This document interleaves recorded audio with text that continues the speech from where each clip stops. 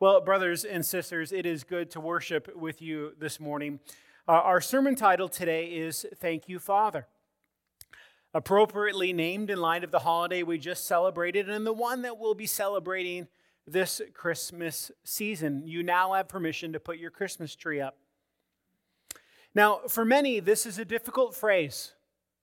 Thank you, Father. That's a difficult phrase to say and to feel in a heartfelt way. Perhaps you've had a poor relationship with your earthly father, or you've had a hard time saying thank you to a heavenly Father who has not been there the way that you thought he should be. Thanksgiving in that way can be painful for some as they reflect on family tensions or the God who seems far off. How are we supposed to be thankful on a Thanksgiving weekend with this kind of thing mounting against us? Well, those of you who are considering Christianity, Thanksgiving can be a strange day for you as well. While our commercials and advertisements and holiday traditions tell us we should be thankful, your saying thanks puts the agnostic and atheist in a bit of a pickle. If you give thanks, it means you're saying thank you to someone or something bigger, grander, more majestic than yourself. Of course, unless you're thanking yourself. While thankfulness is loaded with religious presuppositions and undertones, it's not a distinctively Christian holiday or celebration. However, the Christian scriptures assume that God's people will have a posture of gratitude. Not just one day a year on the calendar, but rather our pattern would be one of thankfulness every day of our lives. Well, our main point this morning is simply this. Faithful followers of Christ are truly, truly thankful. Hearts that have been truly changed by Jesus and His gospel, those who have believed and trusted that Jesus died and rose again for their sins, hearts that are believing and submitting to Jesus as Lord will, by their new nature, they can't help it, will be thankful. The New Testament does not have categories for unthankful Christians. So our passage today, Luke 15, starts off with Jesus hanging around tax collectors and sinners who were drawing near to Him. He was very attractive to Him. And the religious folk of that day, the Pharisees and the scribes, they didn't think it proper. It wasn't proper for Jesus to be associated with such riffraff. So Jesus teaches the crowd, and by sharing 3 parables. Stories about a lost sheep, a lost coin, and a lost son. So we consider perhaps the most well-known the prodigal son. And I'm a bit snobby, so I reject that title and description that's been placed in our Bibles because I believe the story is more about the father than it is the son. In fact, as we will read, this parable is about a father who had 2 sons. So we'll consider all 3 individuals and see what the Lord would have for us this week as we seek to be a truly thankful people. Would you read with me, please, in Luke 15, verses 11 through 32. And he, Jesus, said, "There was a man who had 2 sons, and the younger of them said to his father, 'Father, give me the share of property that is coming to me.' And he divided his property between them. And not many days later, the younger son gathered all that he had and took a journey into a far country. And there he squandered his property in reckless living. And when he had spent everything, a severe famine arose in that country, and he began to be in need. So he went and hired himself out to one of the citizens of that country, who sent him into his fields to feed the pigs. And he was longing to be fed with the pods that the pigs ate, and no one gave him anything. But when he came to himself, he said, 'How many of my father's hired servants have more than enough bread to eat? But I perish here with hunger. I will arise and go to my father, and I will say to him, Father, I have sinned against heaven and before you. I am no longer worthy to be called your son. Treat me as one of your hired servants." And he arose and he came to his father. But while he was still a long way off, his father saw him and felt compassion and ran and embraced him and kissed him. And the son said to him, "Father, I have sinned against heaven and before you. I am no longer worthy to be called your son." But the father said to his servants, Bring quickly the best robe, put it on him. Put on a ring on his hand and shoes on his feet. And bring the fattened calf and kill it, and let us celebrate. For this my son was dead and is alive again. He was lost and is found." And they began to celebrate. Now, his older son was in the field. And as he came and drew near to the house, he heard music and dancing. And he called one of the servants and asked what these things meant. And he said to him, "Your brother has come, and your father has killed the fattened calf, because he has received him back safe and sound." But he was angry and refused to go in. His father came out and entreated him. But he answered his father, "Look, these many years I've served you. You never gave me a young goat that I might celebrate with my friends. But when this son of yours came, who has devoured your property with prostitutes, you killed the fattened calf for him." And he said to him, "Son, you are always with me, and all that is mine is yours. It was fitting to celebrate and be glad, for your brother was dead and is alive. He was lost and is found." This is the word of God. Well, first we see in Jesus' story in this parable, we see our natural rebellion. And I get this directly from verses 11 through 16. Now, this first son we consider is the outwardly wayward son, the son who brazenly demands his share of the inheritance from his father. Now, culturally, you may know this already, the younger son would receive 1/3 of his dad's fortune when he dies. The young man certainly doesn't have a thankful heart towards his father. In fact, he wants his father dead. He wants him dead. Now, that may seem extreme, but it's much closer to the truth than it may appear. This demand, wanting the future inheritance now, essentially says this: "Old man, I'm not going to wait around for you to die. I want what's mine now." And this likely signifies that the son has lived with years of disdain and even hatred for his father. This isn't a spur of the moment, off-the-cuff feeling. It's a product of an angry attitude to his father for years. Shockingly, the father agrees. The fact that verse 13 says that this business is done just in a few days likely implies that parts of the land, the estate, the cattle, they were sold on the cheap, very quickly liquidated, and probably at a loss. So the son could get the bread, the bag, the money, the cash, and go. Now, the word prodigal, it means to spend or live in a reckless or lavish manner. And what we find with this son and what we see in our own hearts is that we all desire, in a sense, to leave home again and again and live lavish, reckless lives that meet every preference and desire of our hearts.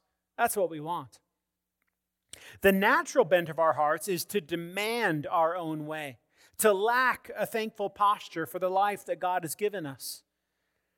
This son didn't become lost when he abandoned his family with a pocket full of cash. That's not when he was lost. The son had been lost, angry, selfish, greedy, while he lived under the roof of his parents' home. And like many of us, when we leave home, our choices reveal where our hearts were all along. Left to ourselves, we would not choose to stay under God's authority, but instead we would wander into a far country of sin, I once heard. And that's what this young man did in our parable here. Jesus, in short summary, tells us that following our rebellious, ungrateful hearts, well, it doesn't play out the way we think it will. For a moment, at the end of verse 13, the grass, it did seem greener on the other side. Oh, poor younger son. He's living under dad's rules. He can't live out and express himself the way that he wants. And for a moment, he could do whatever his heart would desire. It was good. Reckless living, pursuit of self, and the seemingly free opportunity for full joy in the moment was pleasurable. But then in verses 14 through 16, circumstances changed, as they often do. A famine came, and this young man had lived as if there was no tomorrow. And when tomorrow came, he was desperate. And there's a lot that could be said in this passage about a good Jewish boy working with pigs. We could talk about the regret that he felt, the embarrassment that he suffered. We could talk and speculate about what that reckless living really looked like. And he probably daydreamed about it as he's with those pigs. But I believe Jesus' aim, however, is to point out the natural condition of everyone in this room. We want more. We want different. We want to be king of our own lives. And for some of us, we have extended seasons and even a good portion of our lives where our selfish living works out for us, or so we think. You see, we don't naturally think ourselves as desperate. We suppress any kind of discomfort or conviction in life, and we convince ourselves we are doing good. I'm fine. How are you on a Sunday morning? I'm good. But we fail to see that our condition, especially spiritually, is just as bankrupt and just as much of a failure as this son's life had become as he slopped around with those pigs. But for some, we don't stay that way. For some, something changes. We look next at our supernatural sorrow. Now, I see this in verses 17 through 19, and I'll confess at the outset here, there are a number of writers that I would disagree with on these verses. That phrase at the end of verse 17, or the beginning rather, when he came to himself, it has been argued by some that the son's repentance and his sorrow was incomplete.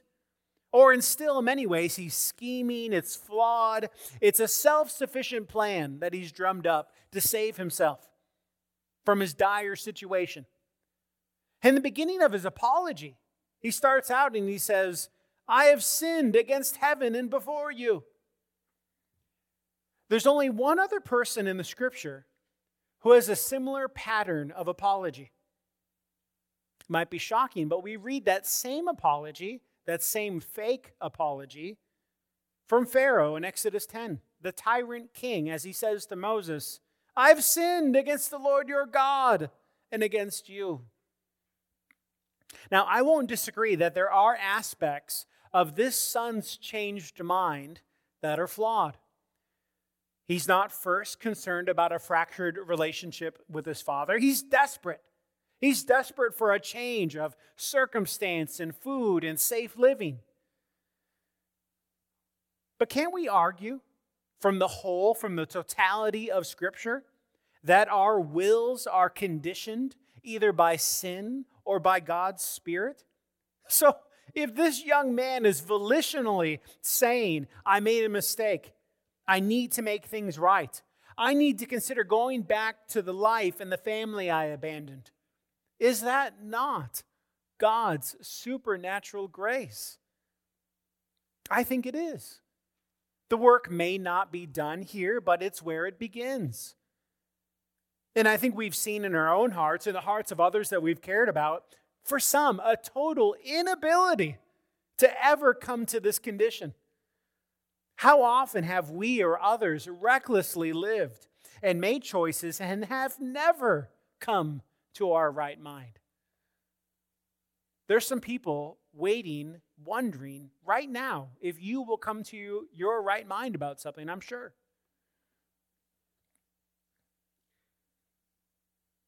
God help us. Well, I think that that's often true with us. Many of us never reconsider. We never self-reflect. We never show any kind of real humility. Many of our lives are marked by doubling down and digging in our heels. And perhaps you've walked away from God, family, or what you know to be right. And no matter how hard it is, even though it isn't what you thought it would be, you're too proud to turn back. By God's grace, this young man did. And many of us have. And if you haven't turned back, would you consider that perhaps God would have you hear this so that you would come to your right mind? Maybe a firmer way to say that is many of us have independently, selfishly put ourselves as king and trampled over people and had disdain for the nature and the promises of God. Every time that I choose sin, every time that you choose sin, what we are actively doing is turning our back on the God who made us for our own pleasure. Oh, that God would give us a true repentance and sorrow. A sorrow that says, I made a mistake. I need to turn back. I'm not doing things as cleverly as I think I have. Well, next we see, thankfully, our initiating Father. And in Jesus' parable, we see this in verses 20 through 24. Now the son makes the long journey back from a far country. And he's been rehearsing his apology, I think, but unknown to him, his father has already been acting. Now we'll see more in a moment, but verse 20 is telling. We can gather from this one verse that the father was loving his son the whole time as he was gone. The father had been prepared. He'd been ready. He'd been waiting. The father had already taken mental, emotional, and physical steps toward his son in preparation that that son would come back. And I speculate, but the father maybe had initiated, perhaps, in the moment that he coldly had the cash taken from his hands. I wonder in that moment if the father had resolved in his heart as he handed the cash over to say, I love this boy, and I'll be ready for him if he comes back. The father had already decided to love him, to receive him, to already prioritize going to the city gate every day to wait to see if his lost boy would come home. Now, some of the language is lost on us in our English Bibles, but the father in verse 20 smothered that boy in his loving embrace, tears of joy, snot running out, screams of delight, constant hugging and kissing. The old man even hiked up his robe and sprinted to receive his son. No dignified man would do that. That's the equivalent of a father running down in his underwear to go get his boy. He doesn't care. His boy was alive, and that boy had come home. Well, perhaps the researched and rehearsed speech was cut off. He didn't finish everything he was going to say. More likely, the son didn't finish, not because he was cut off, but because he saw his father's love and reception of him. So the young man repents, shows true remorse, and readies himself for what he deserves. A swift punishment, a cot to sleep in the barn, a full day of hard work and labor in the morning, a chance to earn his way back, a chance to pay off his debts, a chance to earn forgiveness. He's ready. But as we read, the Father would have none of that. In verses 22 through 24, we see a robe, ring, shoes, and not just any calf, the fattened calf. The one that got saved for special occasions. It was a celebration. Now you can imagine how thankful this son was. His father received him, gave him what he didn't deserve, gave him what he couldn't earn. Grace. Pure grace. One writer put it this way: this is what a good father does. He lavishes his wayward children with love, no matter the cost. In this story, Jesus shows us the costly demonstration of unexpected love, the undeserved affection of a father who loves us even more than we dared to hope. This earthly father initiated and demonstrated a love that points to a greater love. This earthly father lost money. He lost property. He lost respect and reputation from others. He lost his son who had rebelled against him. It cost him a great deal, and yet he loved his boy. I don't know where I heard this once, but someone once said, although the son was far away from his father's house, he was never away from his father's heart. Here's an extended challenge and reminder to us. So many parents do the exact opposite, even Christian parents. When their children or grandchildren start going off in the wrong direction, they speak to them with scorn and treat them with shame. Instead of humbling themselves, they humiliate their children, even to their own destruction. But here, Jesus gives fathers and mothers a better model to follow, redefining what it means to be a godly parent. The father does not wait to see what his son will say for himself. The father does not demand an account of what he's done and where he's been. His welcome is not contingent on his son's prior repentance or on his promise to do better in the future. Instead, the father takes the initiative to go out and gather his unworthy son into the embrace of his love.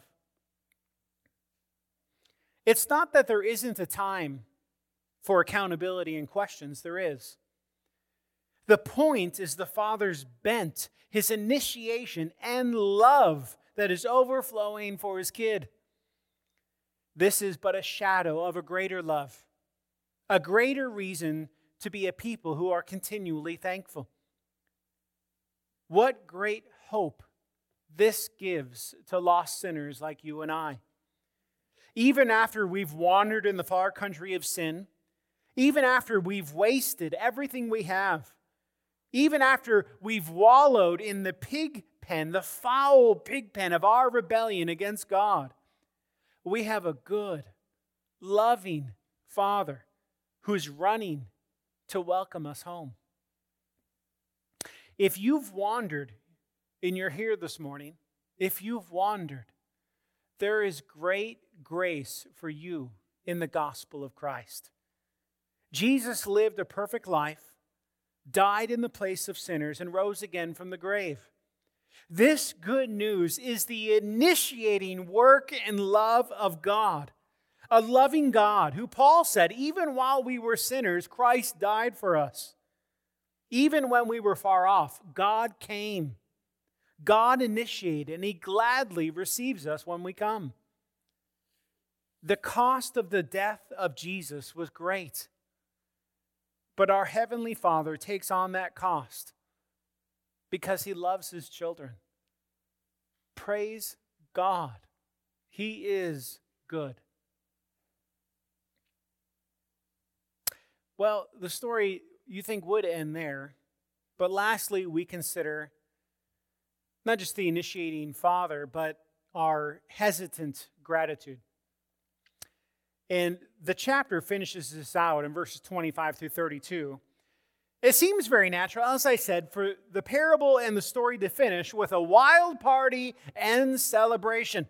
Everyone is thankful, especially that lost son. Everyone with the exception of one person. The older son hears from one of the workers why the party is taking place. And why is the party taking place? Look again at verse 27. Your brother has come, and your father has killed the fattened calf because he has received him back safe and sound.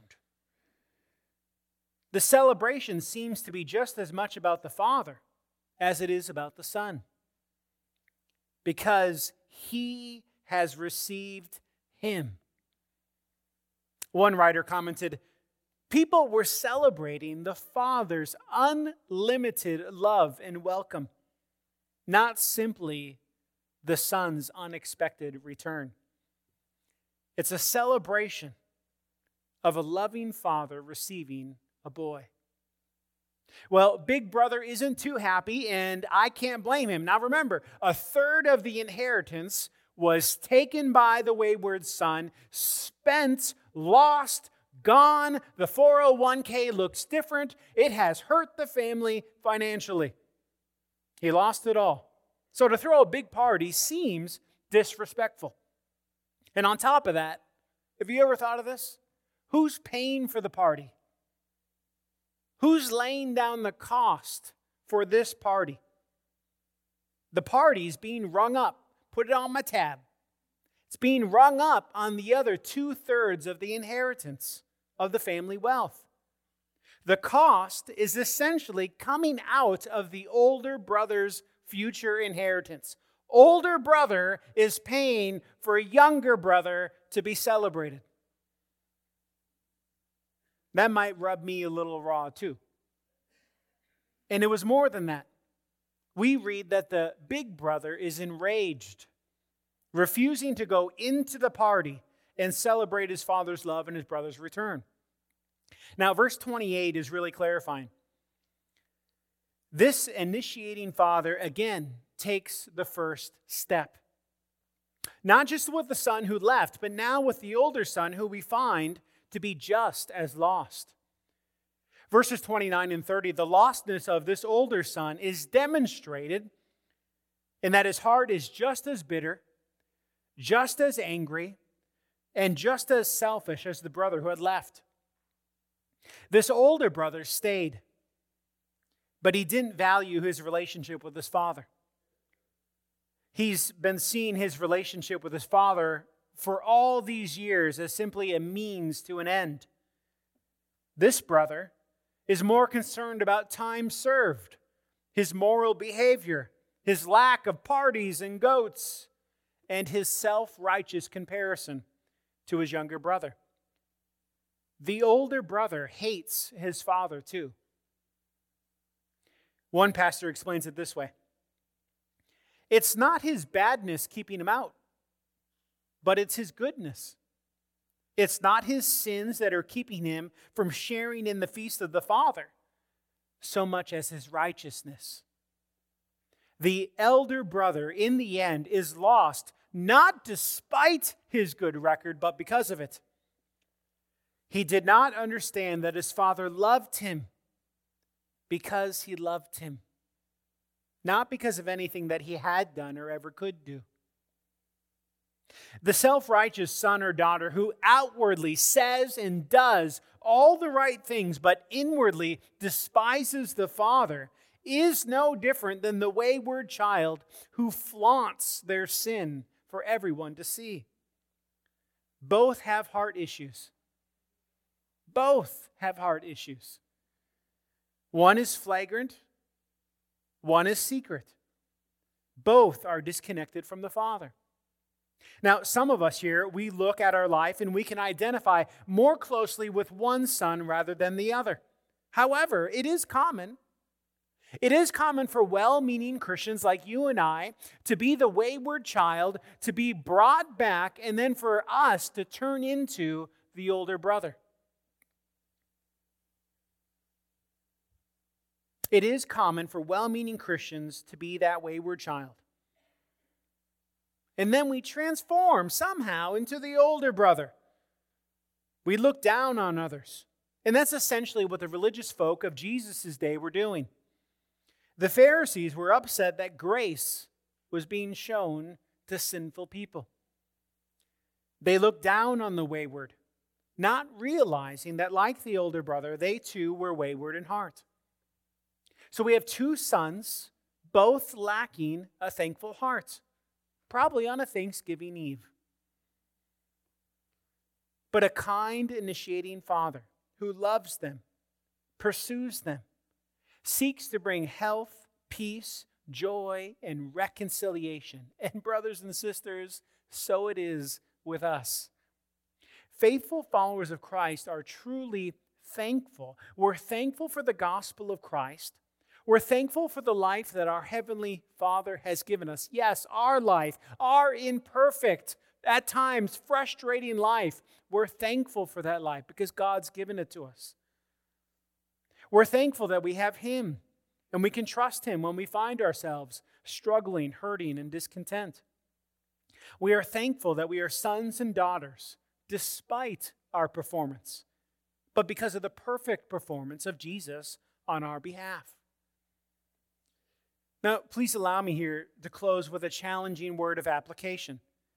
I read it this week, and I think that it will not only bend our hearts to be thankful to who God is, but it will shape us as we love the people around us this week. Tomorrow is Monday morning, and we go back to the real world, and we have to do this. We have to say, okay, I've been told from the Scriptures that it is good. It is good for me to be a thankful person. And I don't just say it at a dinner table when I have Thanksgiving meal, but the posture of my heart is to be thankful. Now, how do I go out and how does that affect me tomorrow at school, at work, in the community? Well, hear this good but hard word. The way that you know you are communicating and the way you know you are living the same gospel message of Jesus is that those younger brothers are more attracted to you than the elder brothers. This is a very searching test because almost always our churches are not like that. The kind of people attracted to Jesus, for some reason, are not attracted to us. We only attract conservative, buttoned-down, moral people. But the licentious, the liberated, the broken, the people out of the mainstream, the people who need help, they very much despise us. That may mean only one thing. We may think we understand the gospel of Jesus, but we don't. If we don't see the same effect that Jesus saw, then we lack the same message that Jesus had. If our churches aren't filled with younger brothers, wayward sons that need help, if our churches aren't filled with wayward younger brothers, then perhaps we are more like the elder brother than we'd like to think.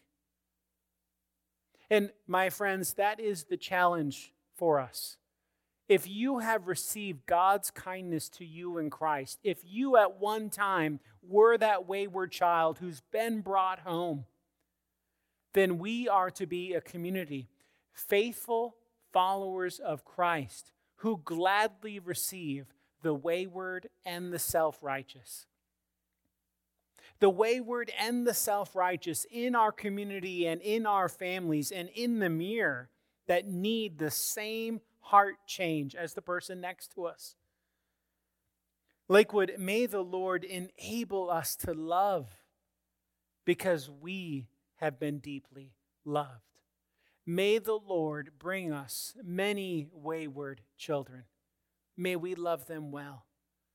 May the Lord bring us many self-righteous wayward children so that we would love them well in Christ. Would you pray with me that God would do that? Father, that is our prayer. That we would be the reflection of Christ to our families and community. God, that we would be so in love with your initiating work in our behalf. That yes, many of us have been wayward, many of us have been self-righteous, but you, Father, came to us and changed us. You invited us home when we didn't deserve it. You've been kind to do a work to give and offer forgiveness through your Son, Jesus. Thank you, Father. Thank you. And now in turn, Lord, would you shape our hearts in such a way that as we navigate the journey and the life that we've been given, that we would show that same kind of affection and love. And Lord, this week, when we find ourselves wayward again, when this heart prone to wander, yes, we feel it, when we're prone to leave and forsake the God that we love, would you be kind to bring us home again? We pray all these things in Jesus' name. Amen.